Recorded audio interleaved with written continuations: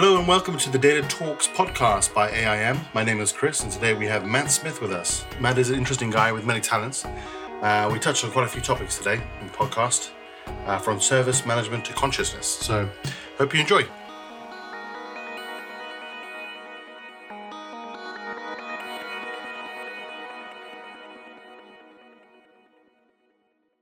We're back here. What are we talking about today, Matt?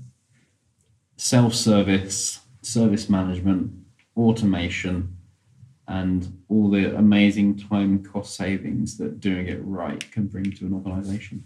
So you've been working on this within your own projects and things. Yeah. What are the things that you've learned and what are the things that kind of were while you were doing that? So what I've learned, I think, is that, organizations, they do a lot of firefighting when it comes to service management. So what we're talking about here is large service teams supporting thousands of users, and what they're doing is they get loads and loads of tickets in all the time. So people calling up, people emailing in, people using self-service portals in IT service management systems to say, I've got a problem, something's broken, or can I have something new, please? And they get hundreds of thousands, millions of tickets a year. And what I've learned is the solution to that usually is just to hire more staff to sit on first line. The focus hasn't really been, how do we reduce the number of tickets that are being raised with us so that we can save money? And instead of, Matt sitting in the first line team for the first 3 years of his career, maybe he can sit there for 1 year, and then years 2 and 3, he's actually off in app support, maybe doing a bit of development, maybe doing some more value-adding activities in the organization. Is that a business model thing? Is that, because I imagine if we're talking about, if you have an internal department that's dealing with that, then I see what you're saying. If your business model is you are a service provider, then I imagine you're charging for that. So it's within your interest to not reduce those. I'm mainly talking about internal service teams. If you're a fire chief, right, and you keep getting 10 fires a day, and you've only got 9 fire engines, then you'd be like, okay, let's buy another fire engine.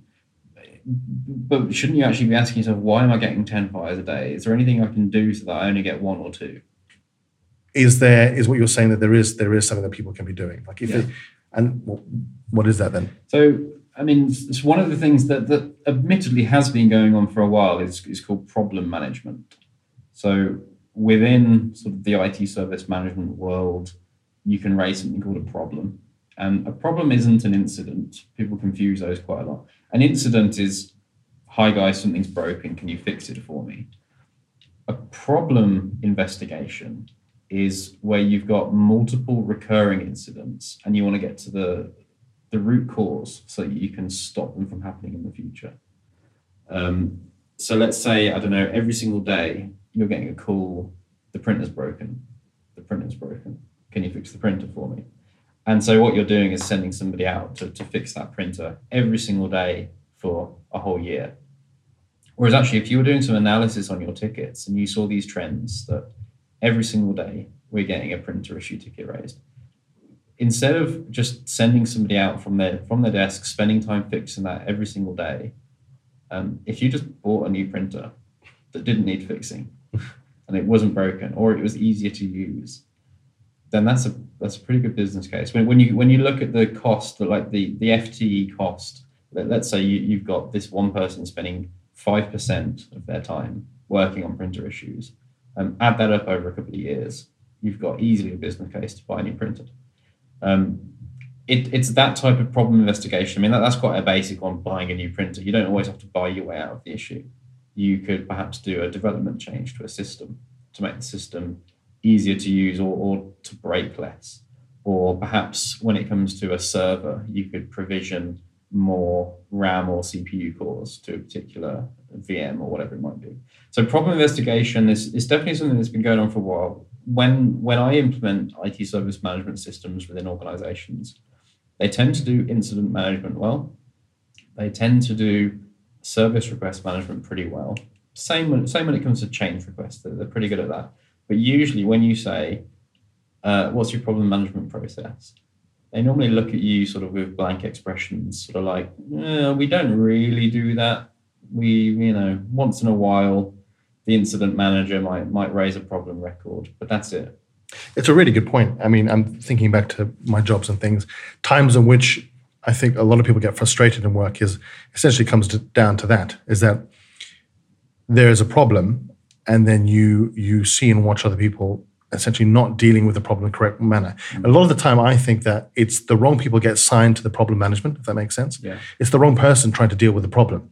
And I don't know if that's because those who are up the ladder far enough to be decision makers who can fix the problem are also too far away from the problem to understand it. Yeah, I'm trying to take. I've got specific examples in my head. I'm trying to kind of reduce this down to actually what is the commonality here in these different things. So how do you? That's a really good point. How can you fix that without being too specific into one thing like at the printer? How do you take that and create a solution to fix that problem? Well, you would normally have to have a dedicated problem manager, because I think if you try and get the help desk manager to do it, they're so used to just restoring service, sort of the firefighting that I'm talking about, that they don't always have the time to step back, look at the wider picture, and come up with a broader solution to fix the root cause. So there's certainly like a software element. You need to have an IT service management system that allows you to do reporting on trends. And you need to have somebody that is dedicated to trying to find problems, carry out problem investigations, and they'll be able to report on the progress that they're doing. So if you then see ticket numbers are falling and recurring incidents are falling, or priority one incidents, major incidents are falling in number, then you're probably doing problem management right. Can you automate that though? Can you automate that whole process? Well, no, not really. It has to be done. It takes a person. I mean, yeah, you probably could have an AI that kind of analyzes ticket trends and comes up with possible problem investigations. But in order to solve the root cause of it, it's normally then, let's say when it comes to the printer, I very much doubt you could design an AI that would, I mean, maybe you could. Maybe OCR, but are there OCR in there? Keep recognizing printer in something?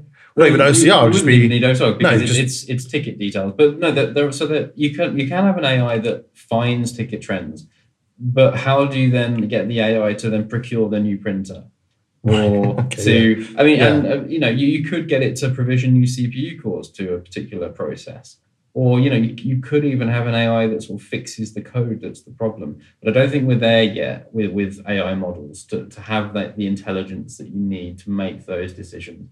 Because it could just be you weigh up the costs of, let's say, a printer in this industry is £1 million. It's probably not worth replacing it. It's probably cheaper then to get this person to go there every single day and press a button to fix it. An AI isn't necessarily going to be able to do that sort of business case justification thing. But what about highlighting? So, I mean, when AI starts going into the realms of decision making, what happens to us? But what about in this, just the recognition of problems? So AI involved in recognizing that, because maybe an organization is so large, or a problem is so niche or specific that you don't have someone who's actually recognizing, because the printer is a very obvious one, right? It's the final step of a process. Yeah. You're trying to print out a document, the printer is the problem. But let's say you have a really long chain of a process that has a long chain of things, and that there's a pattern of a problem somewhere in the chain, but something that is not something that people would be very aware of necessarily. Mm-hmm. Is there a way to automate that? Yeah, I mean, I've seen it done in reporting, so looking at keywords and also understanding the ontology of words. So printer is linked to ink and it's linked to paper. So right. When you've got these words that exist together in multiple tickets, because if you're just comparing ticket A to ticket B, ticket A is about a printer issue and ticket B is about an ink issue, then if you've got quite a basic AI, it might not make that connection that they're linked. But that's where sort of understanding the ontology of words in your AI model would come in, to be able to properly compare those two things together. Because a human could look at it and go yeah, ticket A is to do with printer, ticket B is to do with ink. Yeah, I kind of get it that those things could be linked. So yeah, you need an AI model that does understand the relationship of words in order to actively do it.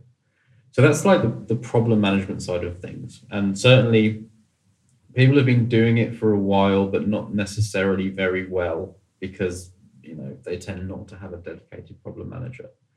But that's still got a place nowadays. That still needs to happen.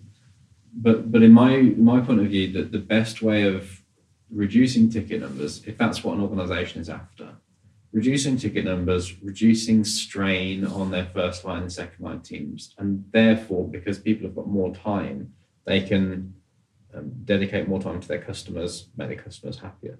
If that's what you're looking for, then you certainly need to look at some form of self-help, self-service. So actually users solving their own issues.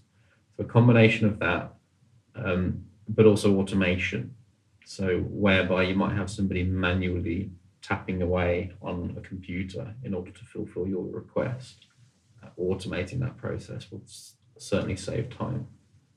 When I look back at problems you have in IT and you do troubleshoot or whatever, and just thinking of Windows, whatever you're thinking of. Yeah. In the past, I felt the self-help aspects of solutions and tools and whatever you think of, it's not been very good. Yeah. Do you think there's a reluctancy from a user to actually start interacting with that?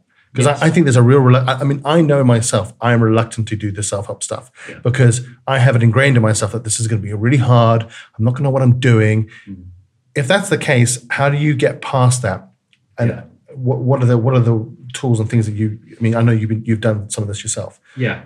So the main challenge when it comes to sort of consuming knowledge articles and self-helping and self-serving is that generally the thing that's going to give me the answer to my question, it's all very fragmented where it exists throughout an organization.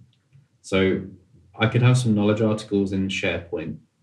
I could have some in Confluence. I could have some in my IT service management system like Remedyforce or ServiceNow or whatever it is. So I, as a user, how do I know where to go in order to self-serve? I don't. There could be like 5, 10, 15 places that I need to go to. I don't know which place to go to, so I'm probably not going to go to any of the places. If I've got a 10% chance of searching the correct knowledge base, then I probably won't do it. It's a lot easier to pick up the phone or email the service desk, and they'll do it for me. So what we're doing is bringing together all of those fragmented areas into a single search bar. So we have a product called DataServe, and it's what we call a tool agnostic self-service portal. So what we mean by that is most IT service management systems have got a portal in them. Remedyforce, ServiceNow, Helix, ITSM, they've all got a portal built into them. But that portal is always tuned to the databases that exist within that system. So if I want to find a knowledge article that exists in ServiceNow and I go to the ServiceNow portal, then I'll be able to find it. How do I then have some way of searching all knowledge sources in one go? And so what we do with DataServe is we integrate with all those different knowledge sources. We poll them every minute, every day, every week, however often it is, and bring all of that data into an indexed database within DataServe, and then allow users to have a single search bar. So imagine Google, but it's a single search bar that is tuned to all of the knowledge that exists within an organization. So I can start typing in my printer's broken, or whatever it might be. DataServe will automatically find the most relevant knowledge article out of all of those different storage locations, all of those thousands of articles. It'll find me the best one. Now, finding the best one, you're probably thinking, well, how does it know which is the best article that's going to help Matt in that context? The first thing it does is looks at keyword matches. So it uses something called Elasticsearch, and it'll look at what the user has typed into the search bar, and it will scan everything that it's found within its databases, and it will come back with a relevancy match. So if I say the ink in my printer is on fire, so there are 3 keywords there. There's ink, fire, and printer. they will get searched within those documents, and it'll be able to understand that the printer user guide that has got ink, fire, and printer in might be more relevant to me. It also accounts for spelling errors, and it also accounts for the ontology of words. So when Matt searches for printer, Dataserve can also throw these ontology words into the mix as well. So it casts a really broad net when it does its search. So if Matt maybe calls his PC a tower instead of a PC, it'll make sure that Matt finds his knowledge article that's to do with his PC, even though he says tower, and those knowledge articles don't contain the word tower. So it's like having your own personal Google built into your systems. That's it. And it's got machine learning built in, because that's the other element of what's the best article for Matt, or the best resource for Matt. It's not just the one that's got the best keyword match. It's the one that's been most useful to people historically. Yeah. And it's not just across the organization. Dataserve splits up the organization into different persona groups. So it could be like the C-suite. They probably like to consume different resources when you compare it to our developers. Developers probably want like a really techie, wordy, detailed document to help solve their issues. The C-suite probably would much rather watch a YouTube video about how to solve their issue. Okay, so it'll the medium of the help will change in terms of what medium you present it. Exactly.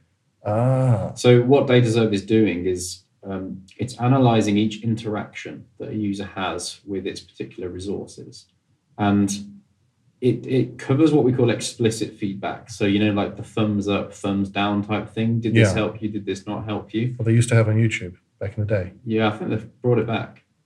Is it back? Yeah, it shows you how many thumbs up, and the thumbs down button is there, but it doesn't actually show you how many thumbs downs you get, which is weird. I know we're going off on a tangent here, but I think that has an inverse effect, because what my brain does, if it sees thumbs up, and then what I do is I look at the thumbs up, I look at the view counter, and then I go, okay, minus that from the views, and my brain, I know it's not true, but I can't remember, and this is going to happen more and more. Yeah. I'm just going to assume that whatever is in a thumbs up is a thumbs down. Right. So for me, so that's how I do it now. Yeah. I just assume that. Now I know that having watched YouTube in the past, I know that normally there's a small percentage of people who are actually voting up and down compared to the views, but I think that's a bit of a backfire.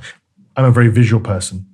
I'm definitely a YouTube person. I would, and in my past work and stuff, I'd always go straight to. I go to YouTube before I go to Google. 100% of the time. But I know there's other people out there that would prefer a manual, would prefer actually reading through stuff.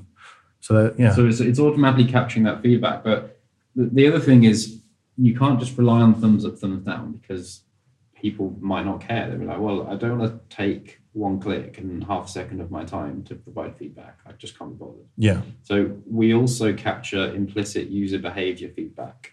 So we're analyzing the actual interaction that the person has with that resource, and we're able to then feed that into the same machine learning model to work out how useful it was to them. So would that be time spent looking? Are you capturing time spent looking at things, or? Yeah, and it actually depends on the resource itself. So if we provide, because not all self-help is around consuming a knowledge article, and I'll come on to the other bits a little bit later, perhaps, if we talk about automation.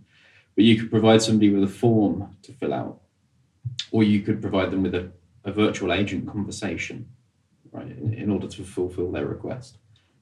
Or you could provide them with a link to an external website, or a video, or a knowledge article, or perhaps you've got a priority one notification that you sent around the whole organization, and you want to provide them with that notification because it tells them that this system is down, so you don't need to let us know about it. We're already working on the issue. So there's all these different types of resources, and we've got this machine learning model that, in the case of a knowledge article, and this is completely configurable by the user, is what percentage of the average reading time has that user had it open for, and how much have they scrolled through it. Now, you can't take that as gospel, because it could well be that you've opened up a resource and actually your answer is on the first line, so you close it immediately.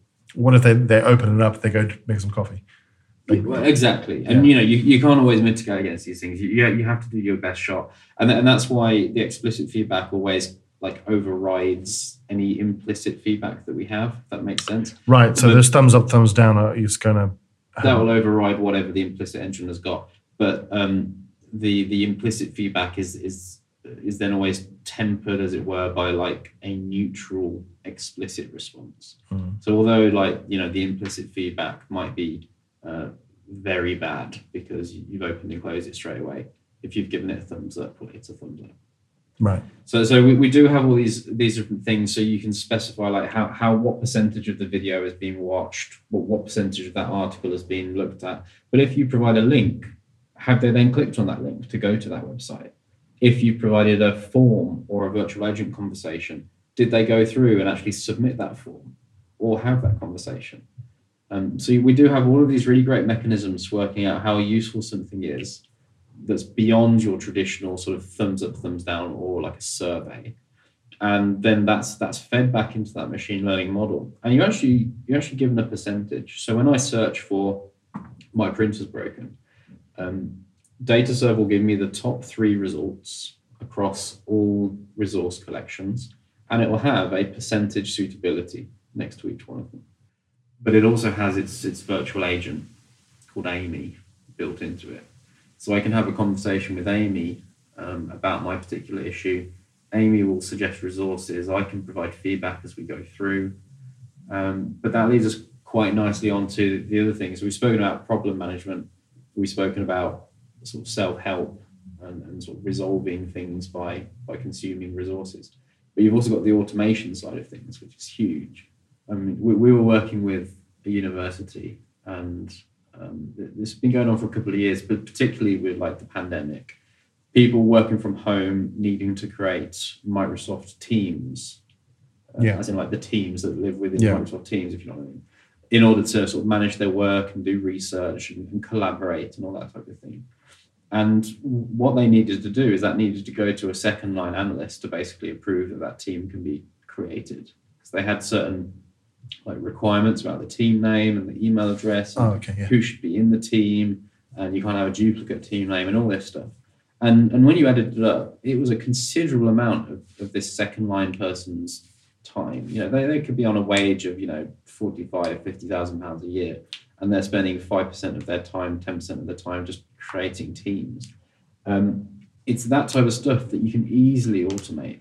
And so what DataServe has within it as well is an automation engine that allows you to build a form that you can complete as a user or as a chatbot conversation, actually, because the virtual agent can take you through question by question the things that you have within your form. And then all you have to do is just integrate with whatever systems you need to automate. So in the case of the team, creating a team, it's called the Graph API. So it's the Microsoft API. And all you have to do is construct a payload of data within DataServe that you then hit a particular endpoint within the Graph API. And through a process of creating a group and then converting it to a team, you can automate that process, and suddenly you save 10% of that second line analyst's time just by automating that one process. And we built it, and we built the process in DataServe. And honestly, and this was this was while learning the API at the same time, right? So we hadn't actually used this particular endpoint within the API. So if you pull together all of the learning about their requirements, learning about the API, and then actually building the process within DataServe, you're talking about a couple of hours work in order to automate that process. And save 10% of the second line analyst's time. And it doesn't just mean that they can then spend that time doing value-adding activities elsewhere, but that person's happier because they're not spending 10% of their time just doing stuff that they don't want to do. Yeah. I find that as well in the jobs I've worked at. There's always one aspect of your job that is kind of a grindy thing. You think to yourself, why am I doing this? This doesn't make sense. And you end up doing it over and over again until somebody actually comes along and goes, okay, women, there's a way we can solve this. I've got to ask you about Amy, because I used it. Yeah. And I was really surprised that you guys were able to build something like that. I assumed that when I first used it, you were using something else, you were importing it something else, some other sort of like like a package. Yeah, that'd be built. What was it like creating that? Like, how do you? I wouldn't know where to start in that process of creating, a virtual assistant. Yeah. Well, it was fun. You learn a lot about neural networks and about AI and Elasticsearch and all this stuff while doing it. But what I have to say, the main thing that surprised me is that we actually, because we did build it from the ground up, you'd think it could take years. We had a working prototype up in about a couple of days. Really? Yeah. And to what extent could it answer questions? In that you could type something in and it would scan the neural network for any matching what we call intents. So like if I type in like, I don't know, I want to talk to you about my printer issue, or I want to speak to an agent, for example, that's an intent. So it scans the neural network looking for intent matches, then it will know what the next step is. The next step is either transfer to an agent or display this knowledge article or whatever. So explain intent, Matt. What do you mean by that? And how is that being done? I mean, I think I understand it, but how is that actually, what's the nuts and bolts of that? How's that done? So we have this neural network, and you can actually visualize it within DataServe. So you can see, in effect, what Amy's brain looks like. But an intent is basically a collection of keywords, and it's multilingual as well. So it's not just English. You can actually have up to 35 languages supported within DataServe. And we have what's called a confidence rating. So if we have an intent that contains the words, I'm just thinking of a good example. Let's say I want to onboard a new employee. So I need to tell Amy about the new employee's name and when they're starting and the laptops that they need and all that stuff. You create an intent and you put in keywords like employee, new, onboarding, new hire, etc. So when I type stuff in, or if I actually talk to Amy, because I don't have to type, I can just use my own voice. Amy will have a look at the words that the user has entered into the chat, and it will compare it against those intents within the neural network. And those intents are then linked to specific actions. So we have a setting that says, what's the minimum confidence rating that Amy needs to have against a specific intent in order to launch that intent? So if we've got this intent, which is, I want to onboard a new employee, and we've got a load of keywords in there, and Matt just says, new person, let's say, that might not meet the threshold for launching that specific intent. And so it's all about sort of tuning the neural network to make sure that you've got the correct keywords against your intents. You've tuned what that sort of confidence level needs to be. That's what an intent is. It's understanding the intent of the user. Would the order of the words come into play at all? Or is it just you're taking these keywords and you're working out? Yeah, it's just comma separated keywords basically. Right. Then sort of published within the neural network and sort of learned by Amy. And it'll just, when you break it down, the mysticism of AI really disappears, because literally all you're doing is a keyword match against some other keywords. And if you've got a particular sort of match score, which, as I said, is called a confidence rating, then do this next action.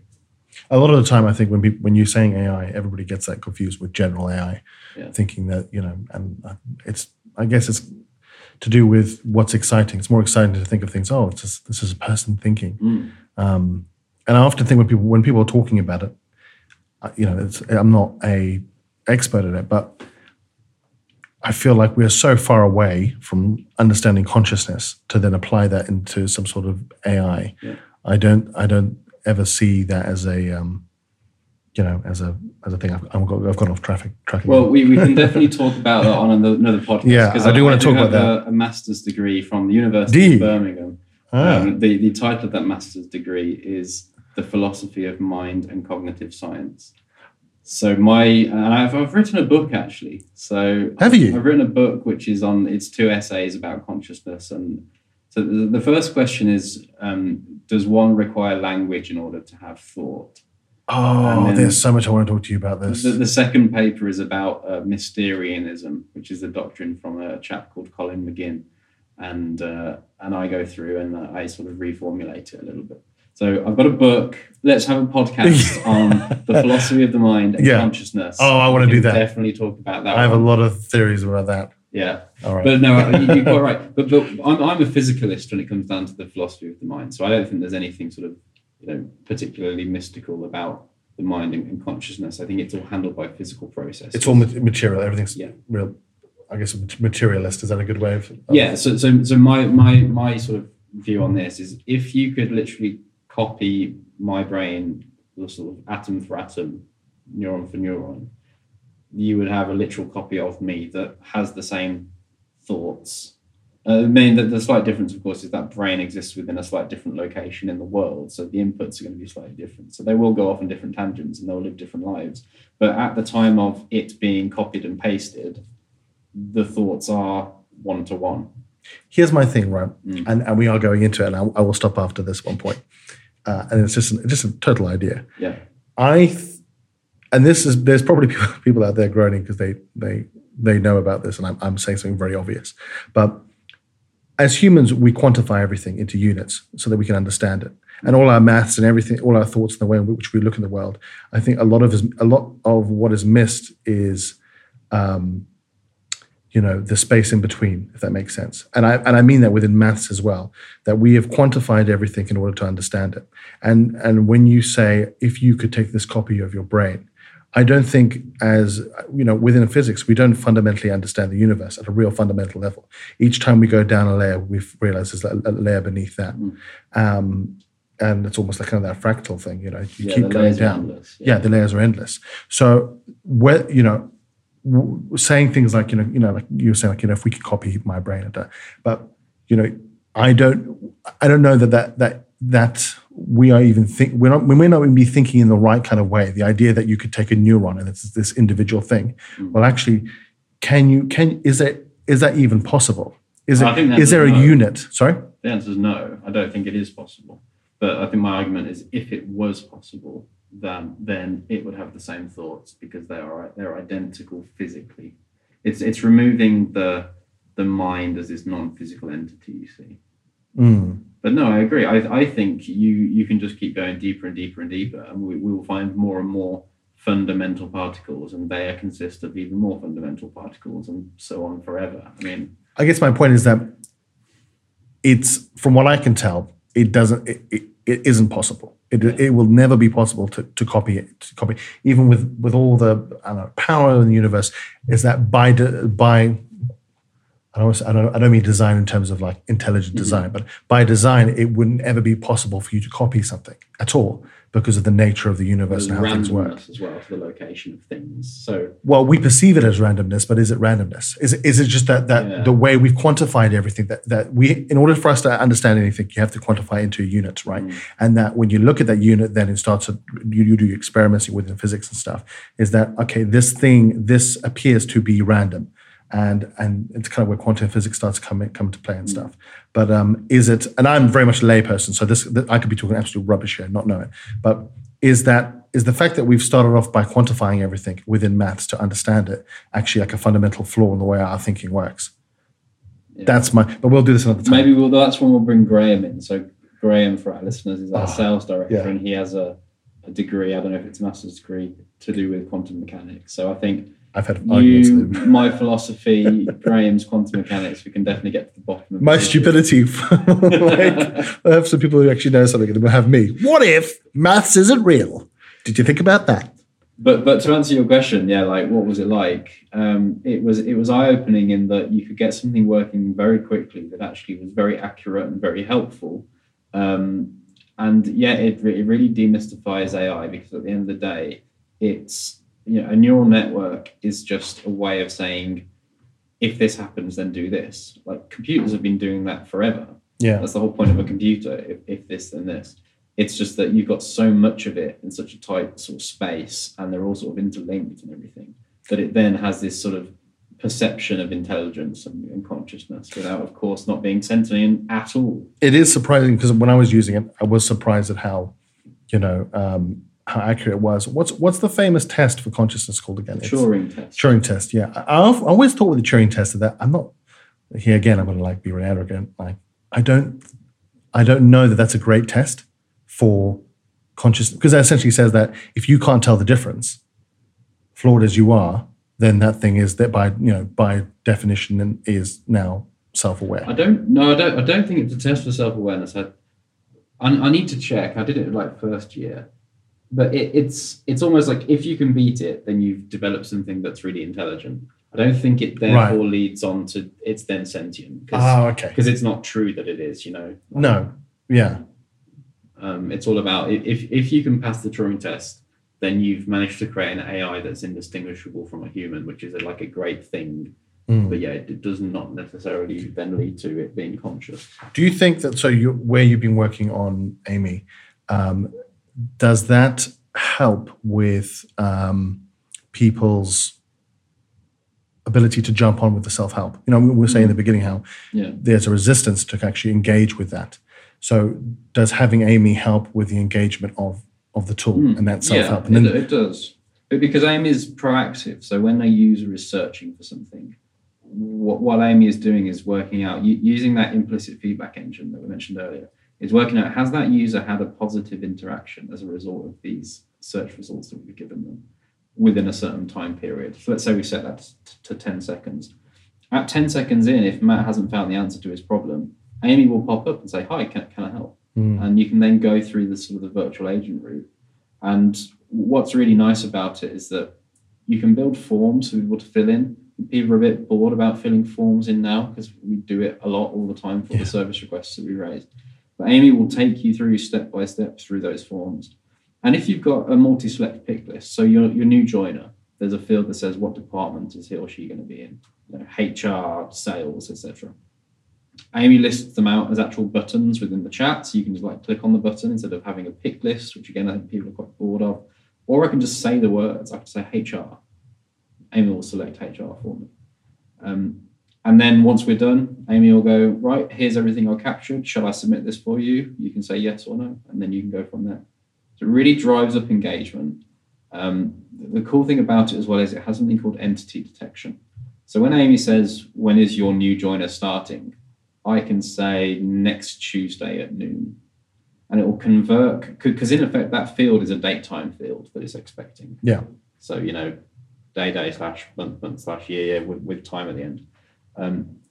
Because of entity detection, it will look at that sentence that I've said, and Amy will automatically convert that into the data that the database is looking for. So instead of going, I'm sorry, I was expecting a date time and you've given me a sentence. Yeah. Uses entity detection to translate. So that already helps drive up adoption. How accurate is that? Is that very accurate? It's very accurate. Oh. And it feels more conversational as a result. Yeah. Yeah, I mean that's been kind of the promise for, and I think it's starting to actually deliver, that you will have this AI functionality that you could just conversationally speak to, and in that conversation it will intelligently understand what you're saying. And I think for years it's been around for a long time, and for years I don't know if it was maybe you can tell me if it was a limitation in technology or a limitation in our thinking about how to apply AI that kind of would result in situations like that. Like, sorry, I don't understand what you said.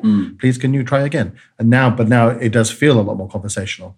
Yeah, it was just a very iterative process, I think, in order to get to that, because you need a lot of data in order to be able to translate that stuff. Yeah. And I know another example is sentiment detection.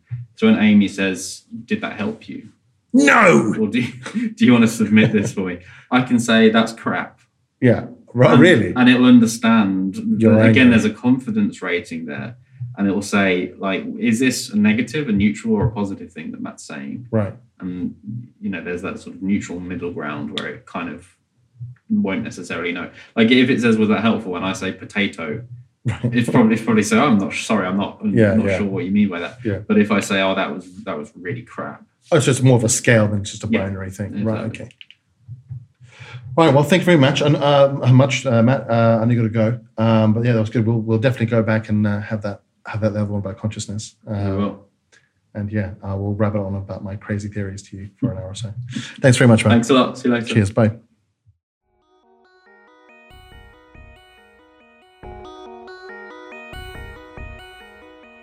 And that's the end of the podcast. Make sure to subscribe to Data Talks by AIM to have access to the latest episodes.